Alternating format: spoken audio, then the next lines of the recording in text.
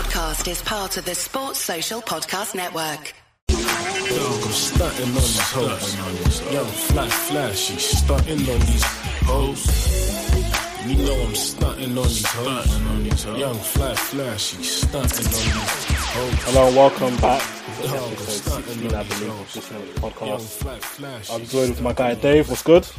Yeah, not bad, not much, bro. The listeners don't know the trials and tribulations that we've gone through to try and record this podcast. It's been an hour and 40 minutes of sheer pain. Of hour and 40 minutes of L's upon L's upon L's. Alright, cool. So, let's get into it. So, this is a podcast about trading. We have the trading connoisseur or expert or scholar, whichever you want to call it. I wouldn't call myself that. I want to big you up so that people come send for you. Alright, cool. So, okay, let's start off with your background in trading. So, how did you get into trading and what do you currently do now? Well, if you tell us as much information as you would like to, but I don't test it. Cool. Yeah. So when I was at uni, I've always had an interest in economics. Firstly, not so much the markets, but basically I saw a YouTube advert when I was about 17, I think it was, and it was for a bucket shop broker, and a bucket shop broker is basically a broker that trades against you. They're crap. You're always going to lose. And I put a bit of cash into it, and I lost it all. The more I got into it, the more I realised that you actually have to take it seriously. And then after a few years, I started getting semi-decent at it. And then after uni, I went and worked for a broker. I worked as a FX sales guy and market analyst. And since then, I've traded for about 8 or 9 months after I left there, last April, I think it was. And now I'm setting up my own brokerage. So that's the kind of timeline that I'm on. So I've got a bit of knowledge, you know. I'd say I've got a bit of knowledge anyway. Yeah, I think you do. Well, I like to believe so anyway. So, so what is trading? So how would you describe trading for those who don't really know? Because most of us kind of just see the glitz and glamour. Well, supposed glitz and glamour we see of quotes, traders, unquote. So what is trading? Well, firstly, I'll get onto the glitz and glamour of those traders towards the middle to the end of this. But trading is essentially looking to speculate on the markets. When we're talking about a person trading at home, you're looking to speculate on the markets to basically buy low, sell high, or sell high and buy it back low. You're looking to make the difference between your entry and your exit. Whether you're selling or buying, that's literally trading, and it is purely supply and demand. So every time that you're buying in the market, someone's selling back to you, and every time you're selling, someone else is buying it back. And literally, all price changes is just changes of the amount of buyers and sellers at specific prices. You know, it's just normal supply and demand. That's all it is. That's literally all it is. But you've got a load of different types. So you've got institutional type trading, where they might be trading on behalf of clients. So in FX, for example, which is currency trading, say Barclays might have Tesco as a client, for example, and Tesco might need to buy, I don't know, £2 million worth of stock from Poland. So they've got to transfer that into euros. Sorry, not euros, zlotys. So what they might have to do there is they might have to hedge some of their risk, which means you basically insure your position so that you don't lose too much. So you basically pay some money to make sure that you've got a fixed price and you can't go below or above that price that you're trading at. So Barclays might just initiate that trade, but Barclays may not be looking to make money off of that trade. They might just be looking to make the commission generated on that trade. So they wouldn't be looking to. They might sometimes look to speculate, but a lot of the time they're just looking to churn commissions for their clients. But yeah, that's the main differences between institutional and the smaller guys. Obviously, massively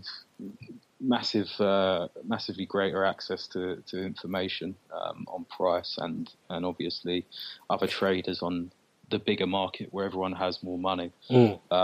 and capital itself. So some of these desks might be running, £500 million budgets, for example, each desk, and that's how much they've got to kind of make each year. Sometimes it's less. A lot of the time, it's a little bit less than that. But they do a load of money a year, and that's basically pure profit. But I mean, the FX market, which is what I'm involved in, it's the biggest market in the world. There's almost $6 trillion traded in it a day, and London's actually the biggest centre for it. So anyone who's looking to get involved in the FX market and they're from London, is definitely the right place to be. It's the best place in the whole world.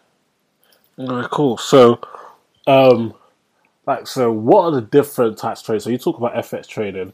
I see quite a lot of people discuss stuff like binary traders. So, like, for the people that don't know, what is a binary trader and why does it get certain negative connotations, shall I say?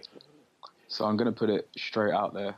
Binary options is a total fucking bullshit thing to get involved in, right? You never ever hear of Goldman Sachs, Deutsche Bank, or any of these big banks trading binary options, and there's a reason for that. Never ever. Because it's pure fucking dog shit. And basically, what binary options is you see the roulette machines in bookies. Yeah. You're basically doing that every single time you go into a binary options trade, except the binary options broker who you trade through provides the platform, is always going to be on the other side of that trade. And they can manipulate their algorithm to make sure that you lose pretty much however much they want.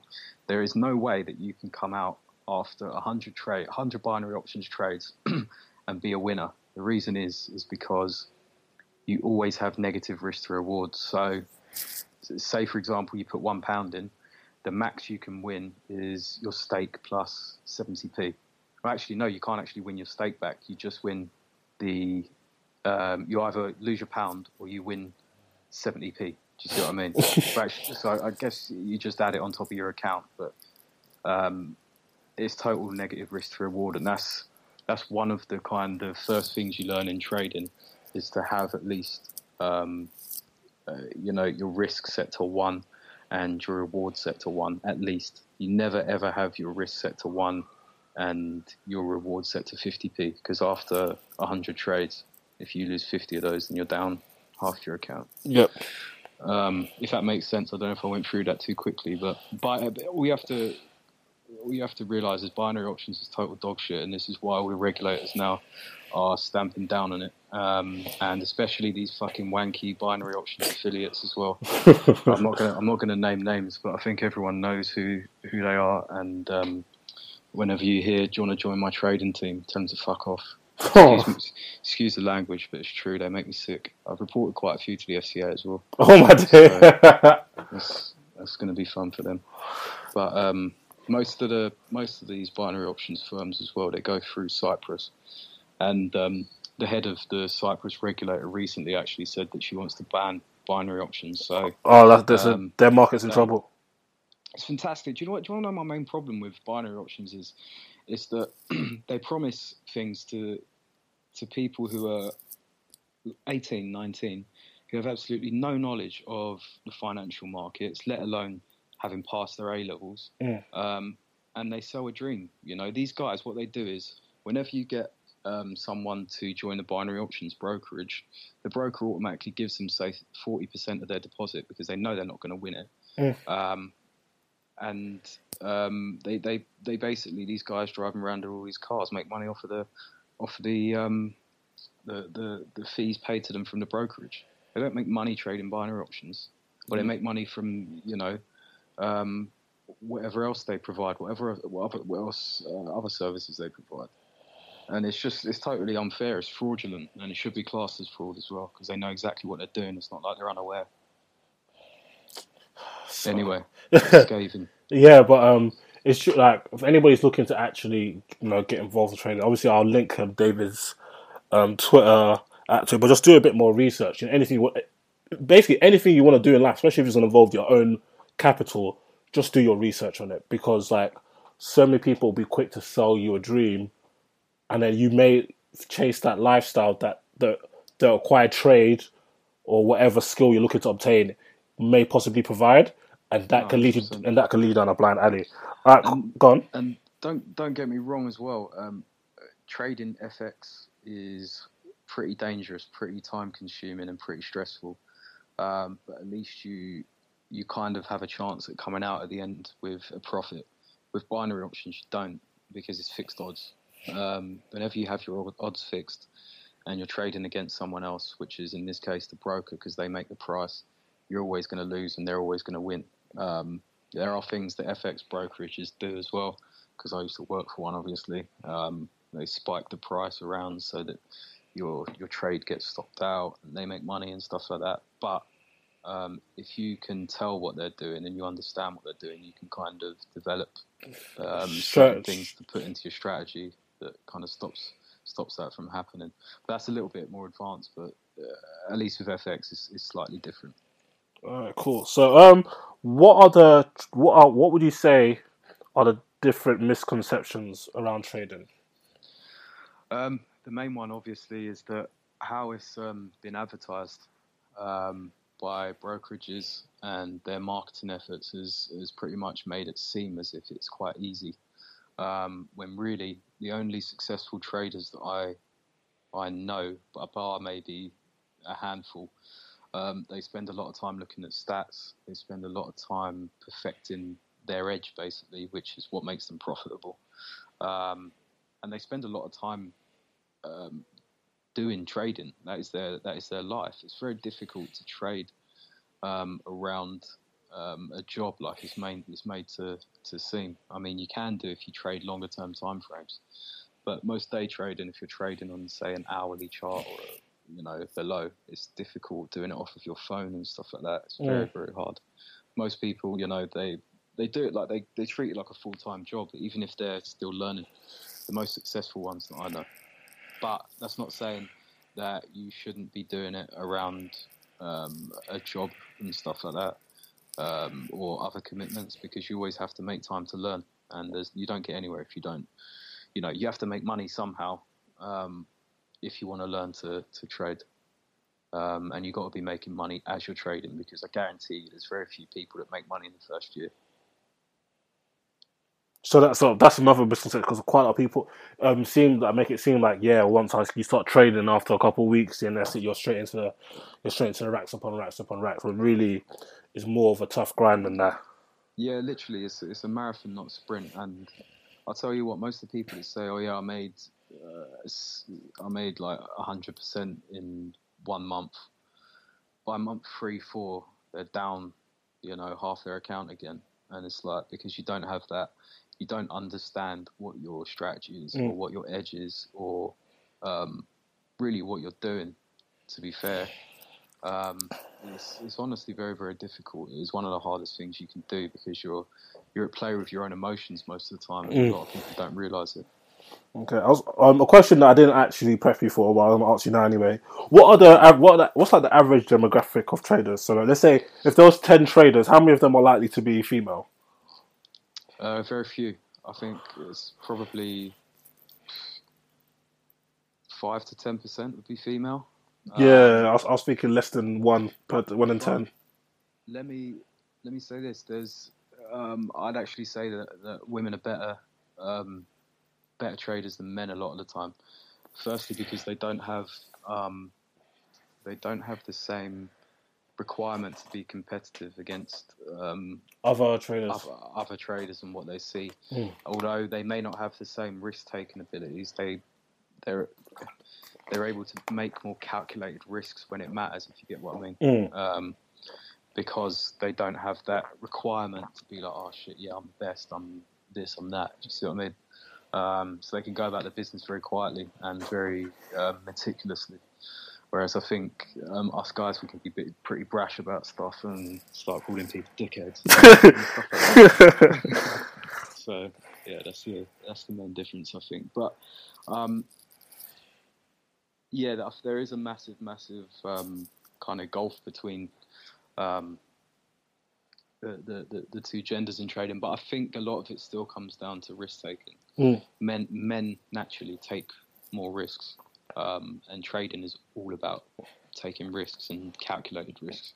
But that's not to say that there's no space for women, because I think there are some absolutely fantastic women traders as well. It's interesting the comment you made about men taking more risk, because you can kind of see that in the data when you look at hours worked per gender. Men tend to work more hours. That's why they kind of tend to get paid more, because you kind of get paid per hour and per productivity. Are we going into this one? Oh no. That'd be for another day. But No, but it's true. It's true, and trading is a time-consuming thing. Go on. If you look at across a couple of different things, men more likely to die in their job. Yeah, I think it's like, I think I saw something that it was last time I checked, which was about a year ago. It was like 97% of work-related deaths were men, because they're more likely to take they're more likely to take riskier jobs. Obviously, life expectancy of men is lower. We're just more risk take. We take more risks just in nature of our life, really. And we take more stupid risks as well. Like I said, women don't tend to take as many stupid risks, which is why they can be very good traders as well. Yeah, but it's about taking that risk in the first place, which is why men mainly are traders or brokers, for example. Okay, cool. Another one interesting discussion that you kind of brought up actually was why trading is kind of like important for the economy, or how would you word it? Is that a good way of wording it? What place does trading have? Yeah. In the economy. Yeah. Well, if you consider the banking system, okay, you've got all of these products, and most of these products are actually provided to create some economic good. I mean, you've got some like collateralized debt obligations for the housing crisis, which you could say to a certain extent they were useful, but really they kind of fucked it up, didn't they? Yeah, completely. But really, it's about price discovery process and creating the best price efficiency. So you want as much liquidity in the market as possible, because liquidity provides information. It provides information about price. So if you've got loads of buyers and sellers in the market, it's like an auction process. You see, should I buy here? Is there a seller matching me here? If there's not a seller that wants to sell there, I've got to go higher and buy higher. Do you see what I mean? If there's loads of people in the market at each price level, you can trade really, really easily. And say you go on holiday, for example. Actually, let me give you this example. On Friday, when the election results come out, there was a thing that came out in the Independent that said the euro was below parity to the pound was below parity to the euro at airports. So that meant that if you had 100 euros, if you had £100, you would get 97 euros back. Jesus Christ! Yeah, but the reason why that happened is because on the election day, basically they were using prices of the previous day to provide prices for the Friday. Okay, and what happens when there's big major news events is that people step out of the market. And now when I was talking about liquidity, buyers and sellers being in the market, if those buyers and sellers step out of the market, there's less information about price.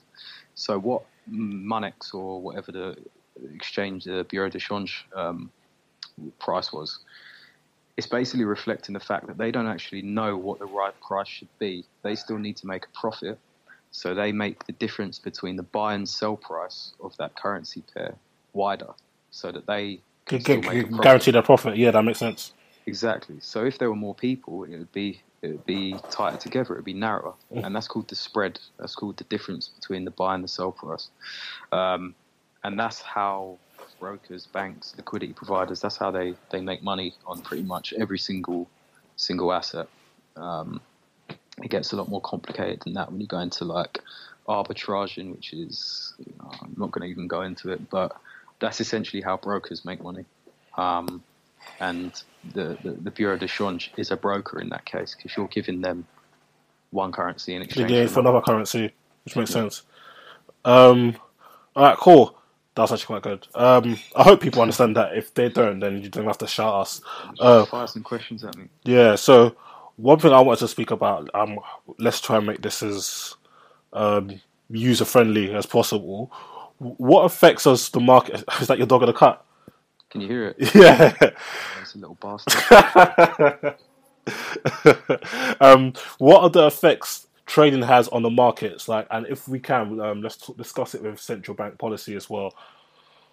Okay, I actually wrote about this with the Swiss National Bank. The Swiss National Bank is actually probably the biggest hedge fund in the world. If you look at their holdings of US equities, which is US stocks, they own something like was it 18 million shares of Apple. Jesus Christ! 15 million shares of.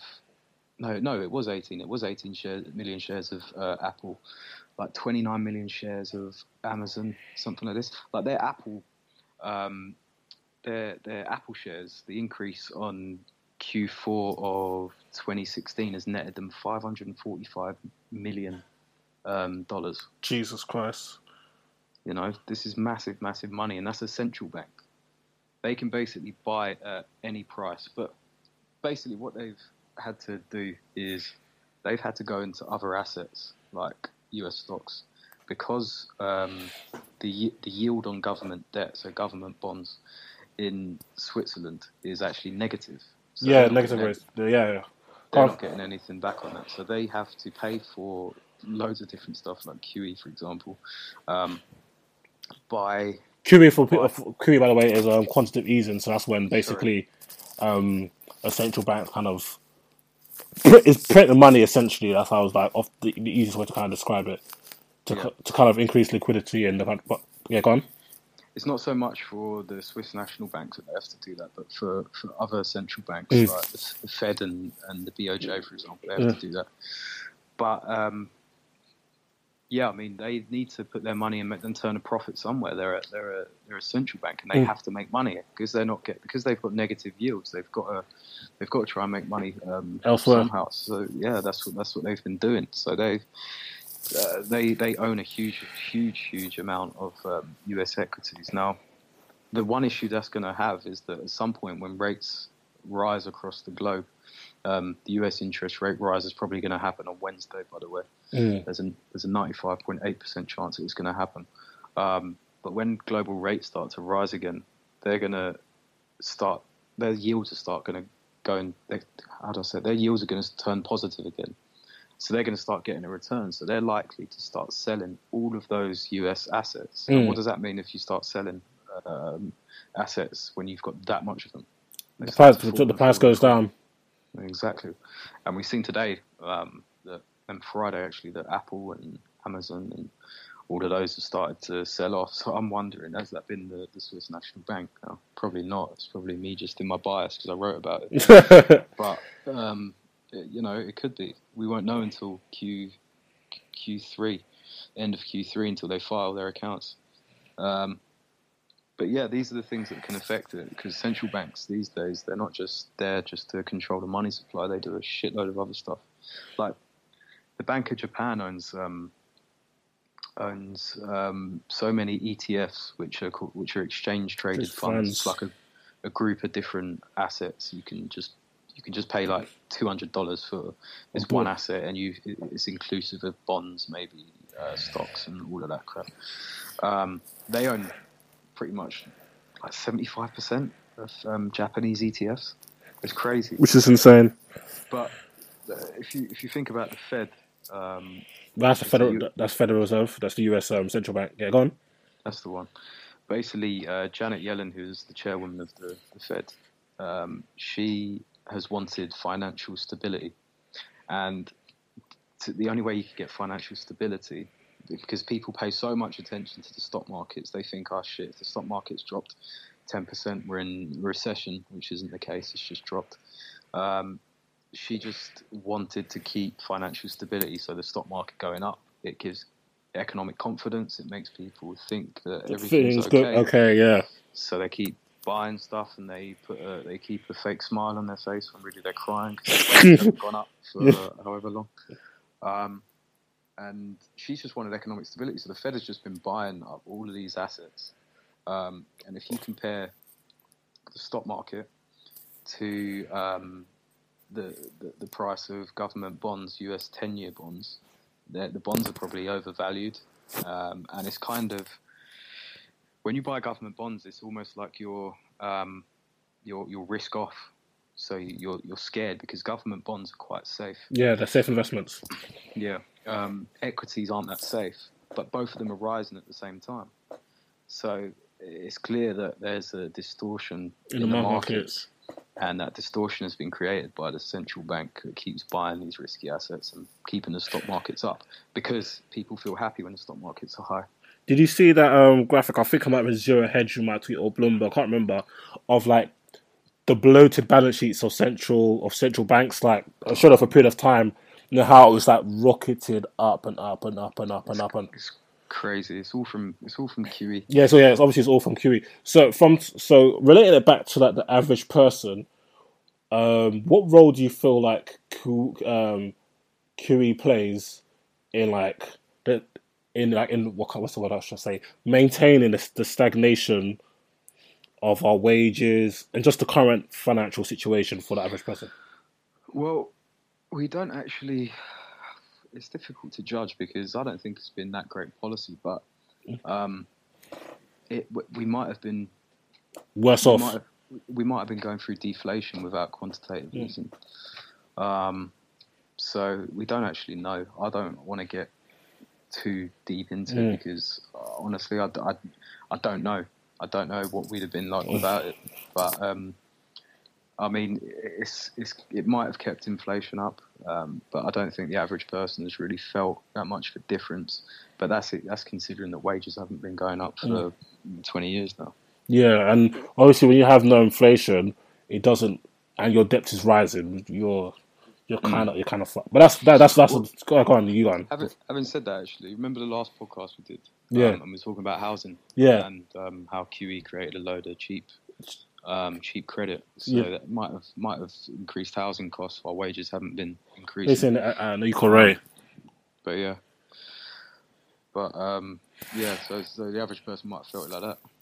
Yeah, which I'm pretty sure most people testify to the woes of the housing market. We'll probably get onto that on a later pod as well, actually, because people keep asking for it. But finally, the future of trading with like the rise of fintech. So what do you see happening? Obviously, like technology is rising and rising. So how do you think that's going to affect trading?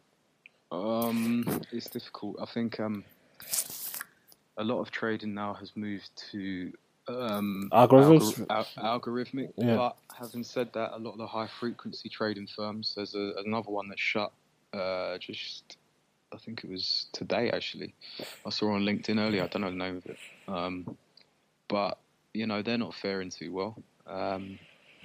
It gets a little bit complicated after that because you then want to start talking about stuff that's on exchange and off exchange and different products. But I think there's definitely still a place for human traders in the markets because no one can really tell the emotion of the market, and that's all the market is. It's just fear and greed. No one can tell the emotion of the market like a human can. So I mean, although an algorithm can see stuff based on volume and price and make a decision really quickly, over the long term, I would actually still bet that a human can beat algorithm. Yeah, on the short term, nah, definitely not. On the longer term, yeah, because they can see forward and see what's happened before and all of that kind of thing. Okay, cool. Well, I think that's pretty much it. Anything else you'd like to add? No, that was a quick one, mate. That was nice and easy. Yeah, it's get how our podcast lasted probably 10% of the actual trying to get it sorted. Yeah, it was horrible. Okay, but yeah, Dave, thank you. So where can people read your stuff, follow you, etc.? I know you have like 2 Twitter accounts because you're bipolar. Yeah, go on to David Bell FX. It's probably the better one if you want to hear me talk about finance. Okay, what about the one if your other one? You don't disclose that one? It's like 2 underscores DB and then 4 underscores. It's very inventive. Why? Why do you have that? Oh, I don't know. It's because I don't want people to the people in finance to find me. You might want to take off your picture. That might help. I might just want to delete it. To be fair, it's probably easier. Yeah. Anyway, And That's really fun. and where can they find any of your writing as well? Oh yeah, that's in my bio. That's on both of them. So it's on Seeking Alpha. I get paid per click, by the way, so everyone click it. yeah. I'm actually gonna link that. Let's make you some money. Yeah. Let's make you some peace. All right, cool. Dave, thank you very much. Flip this money, then we stack it up. Burning bridges, niggas acting up. She on my body like I'm tied up. I ain't seen nobody bad as her. I ain't seen nobody bad as hers. I'ma get this money, I'ma grab it up. I've been stacking, just wait till I pattern up. Flip this money, then we stack it up. Burning bridges, niggas acting up. She on my body like I'm tied up. Sports Social Podcast Network.